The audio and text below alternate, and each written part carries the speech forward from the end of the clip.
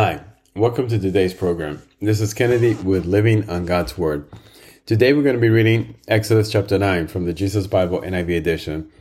We're going to review key takeaways and we're going to end our session with a prayer. The plague on livestock. Then the Lord said to Moses, "Go to Pharaoh and say to him, 'This is what the Lord, the God of the Hebrews, says. Let my people go so that they may worship me. If you refuse to let them go and continue to hold them back, the hand of the Lord will bring a terrible plague on your livestock in the field, on your horses, donkeys, and camels, and on your cattle, sheep, and goats. But the Lord will make a distinction between the livestock of Israel and that of Egypt, so that no animal belonging to the Israelites will die.'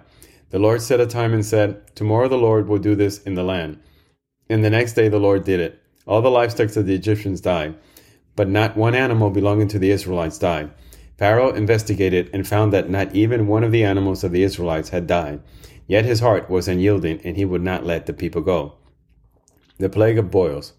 Then the Lord said to Moses and Aaron, "Take handfuls of soot from the furnace and have Moses toss it into the air in the presence of Pharaoh. It will become fine dust over the whole land of Egypt, and festering boils will break out on people and animals throughout the land." So they took soot from the furnace and stood before Pharaoh. Moses tossed it into the air, and festering boils broke out on people and animals. The magicians could not stand before Moses because of the boils that were on them and all the Egyptians. But the Lord hardened Pharaoh's heart, and he would not listen to Moses and Aaron, just as the Lord had said to Moses. The plague of hail. Then the Lord said to Moses, "Get up early in the morning, confront Pharaoh, and say to him, 'This is what the Lord, the God of the Hebrews, says. Let my people go so that they may worship me. Or this time I will send the full force of my plagues against you and against your officials and your people, so that you may know that there is no one like me in all the earth. For by now I could have stretched out my hand and struck you and your people with a plague that would have wiped you off the earth. But I have raised you up for this very purpose, that I might show you my power and that my name might be proclaimed in all the earth. You still set yourself against my people, and you will not let them go. Therefore at this time tomorrow I will send the worst hailstorm that has ever fallen in Egypt, from the day it was founded till now. Give an order now to bring your livestock and everything you have in the field to a place of shelter, because the hail will fall on every person and animal that has not been brought in and still out in the field, and they will die." Those officials of Pharaoh who feared the word of the Lord hurried to bring their slaves and their livestock inside. But those who ignored the word of the Lord left their slaves and livestock in the field. And the Lord said to Moses, "Stretch out your hand towards the sky so the hail will fall all over Egypt, on people and on animal and everything growing in the fields of Egypt."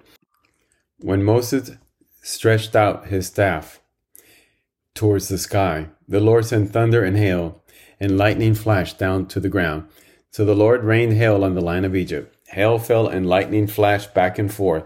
It was the worst storm in all the land of Egypt since it had become a nation. Throughout Egypt, hail struck everything in the fields, both people and animals. It beat down everything growing in the fields and stripped every tree. The only place that did not hail was the land of Goshen, where the Israelites were. Then Pharaoh summoned Moses and Aaron. "This time I have sinned," he said to them. "The Lord is in the right, and I and my people are in the wrong. Pray to the Lord, for we have had enough thunder and hail. I will let you go. You don't have to stay any longer." Moses replied, "When I have gone out of the city, I will spread out my hands in prayer to the Lord. The thunder will stop and there will be no more hail, so you may know that the earth is the Lord's. But I know that you and your officials still do not fear the Lord God." The flax and barley were destroyed, since the barley had headed and the flax was in bloom. The wheat and spelt, however, were not destroyed because they ripened later. Then Moses left Pharaoh and went out of the city. He spread out his hands towards the Lord. The thunder and hail stopped, and the rain no longer poured down on the land. When Pharaoh saw that the rain and hail and the thunder had stopped, he sinned again. He and his officials hardened their hearts. So Pharaoh's heart was hard, and he would not let the Israelites go, just as the Lord had said through Moses. So this is the end of Exodus chapter 9.